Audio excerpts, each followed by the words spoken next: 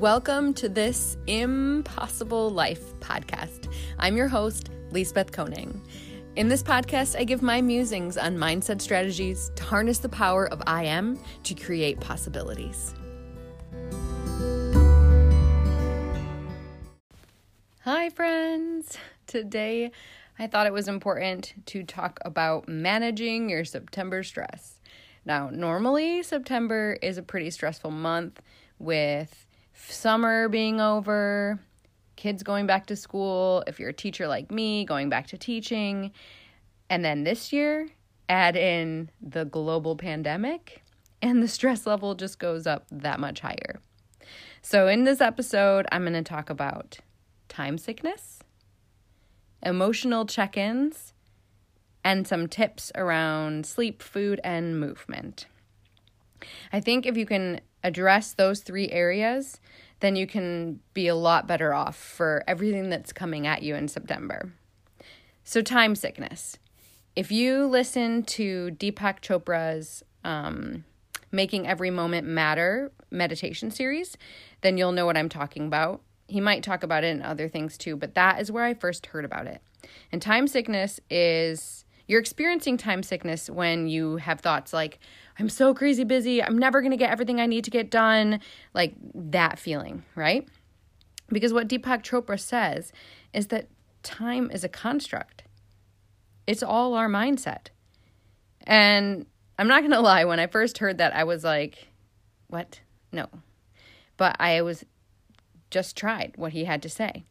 And how you tackle time sickness is, one, your language. So when you catch yourself saying, I'm so busy, you stop yourself and rephrase. Instead, you say, I have enough time to do what I need to do.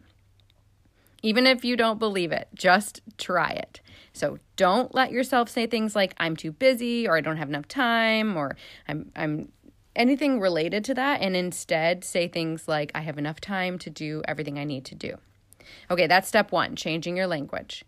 Step two is staying present. It is so hard to stay present in the moment. But if you have blocked out your time and you are, let's say you are doing the car line at your kid's school, I don't know, for the pickup, for the weekly homework, for the for distance learning, whatever it is, right? There's nothing else that you can do while you're there. So having anxiety about everything that's coming up on your to-do list is just going to make you less effective at what you're doing in that moment.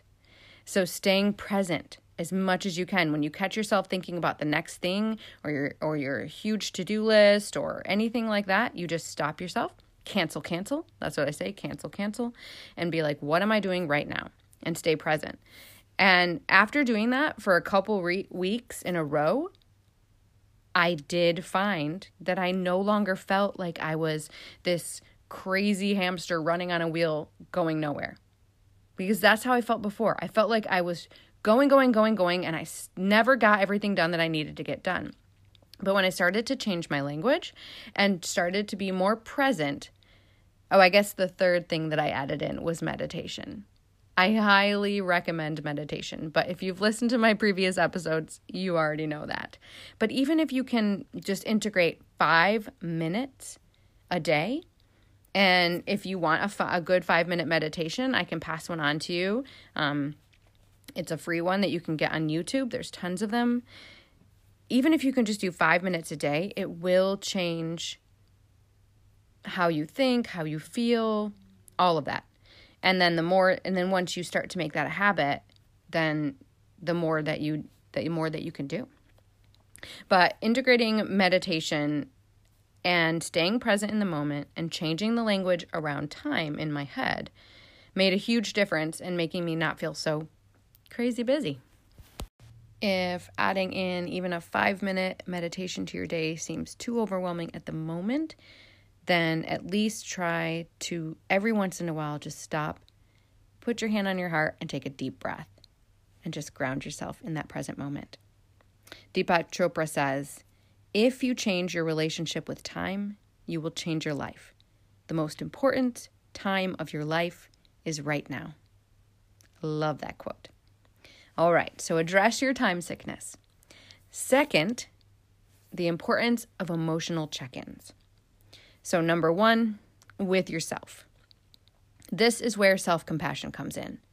This is normally a really hard time of the year, and with the global pandemic, it's even more so. There is a lot to adapt to. If you're a teacher like me, a lot to adapt to. But if you're a parent, then you are getting the other side of the distance learning and trying to get your kids set up with that and figuring out schedules and devices and Wi-Fi, and it's so much. So just take some self-compassion. Like, it's okay. It's hard. We'll figure it out, right? There is space for self-compassion. So number 1 is with yourself. Then any emotional check-ins with the people that you're living with. So a partner, a roommate, just making time for those conversations where you can just say, hey, how are you doing? And it has to be a space where it's long enough that you're going to be able to move past the, I'm doing good, I'm fine, right? That will be the first response. And then dig a little deeper, especially with your kids. I can't even imagine being a kid right now. It would be so hard. And yet they're expected to be okay, right?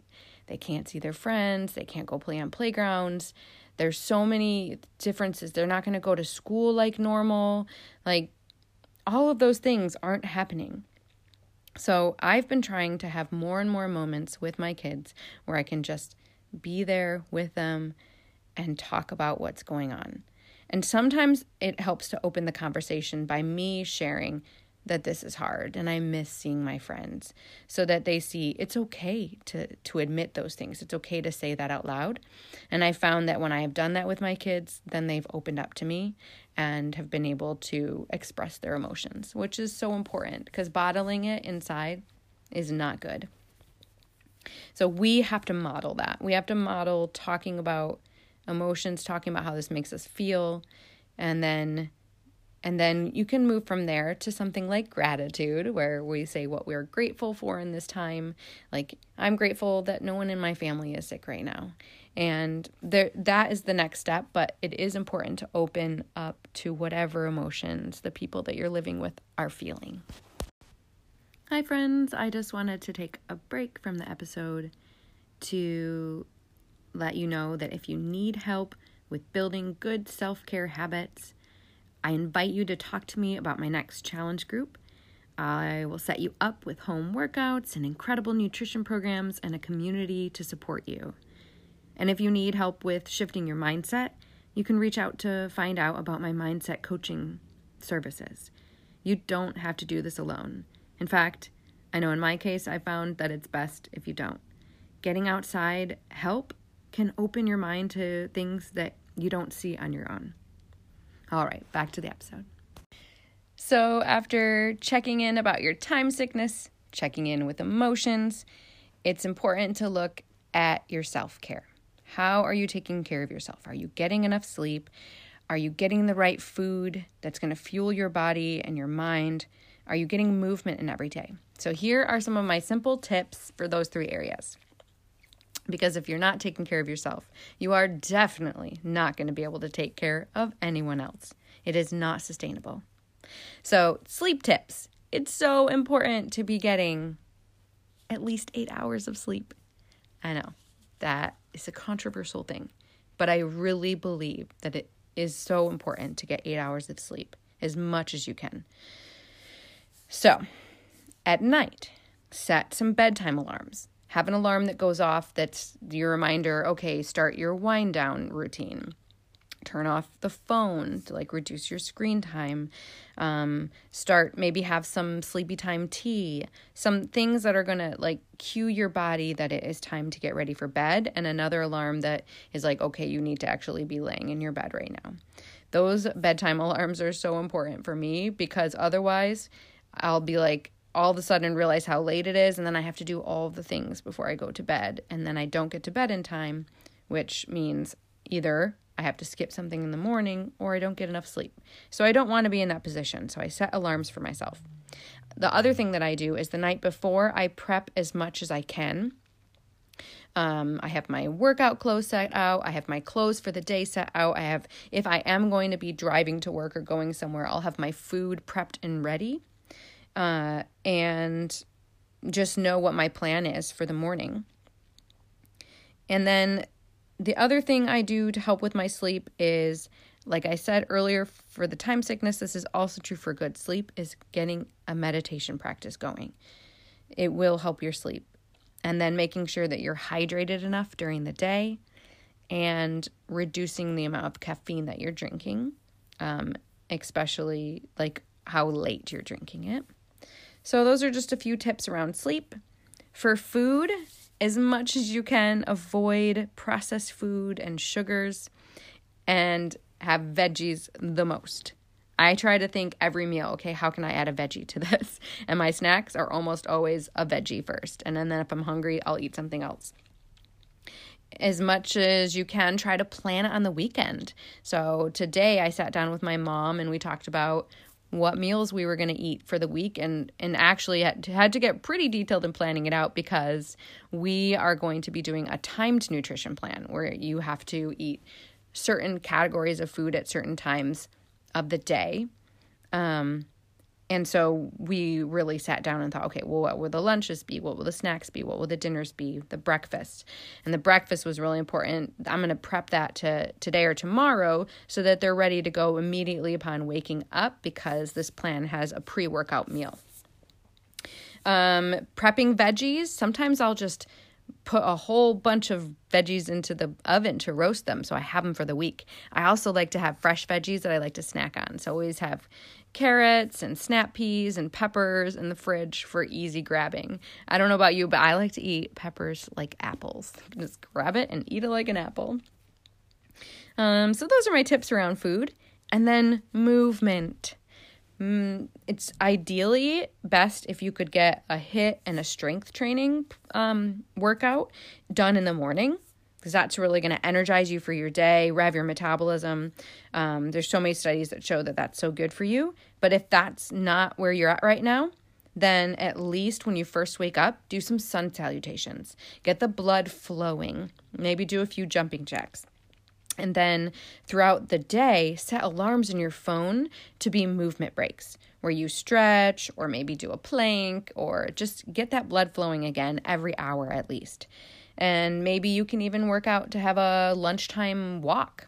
That walking is so good. It's good for the body. It's good for the soul. If you are needing any workouts, you can definitely reach out. I've got free ones. There's things on YouTube. So don't let anything stop you, like excuses that come up.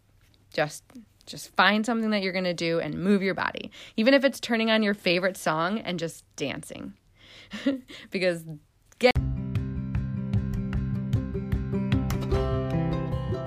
All right, friends, that's what I have for you today. I very much appreciate you tuning in and listening. If you found this episode helpful, please pass it on. Also, I'd love to hear from you, get feedback on it. Make sure that this week you are thinking about time sickness, changing that language around time, doing emotional check-ins, and doing things that are going to help improve your sleep, get good nutrition in, and move your body. Because we don't want to just be surviving during this time. We want to be thriving. And there's little tiny changes that you can make. They're going to make a huge difference for how you're feeling going back into this busy September. All right. Have a beautiful week.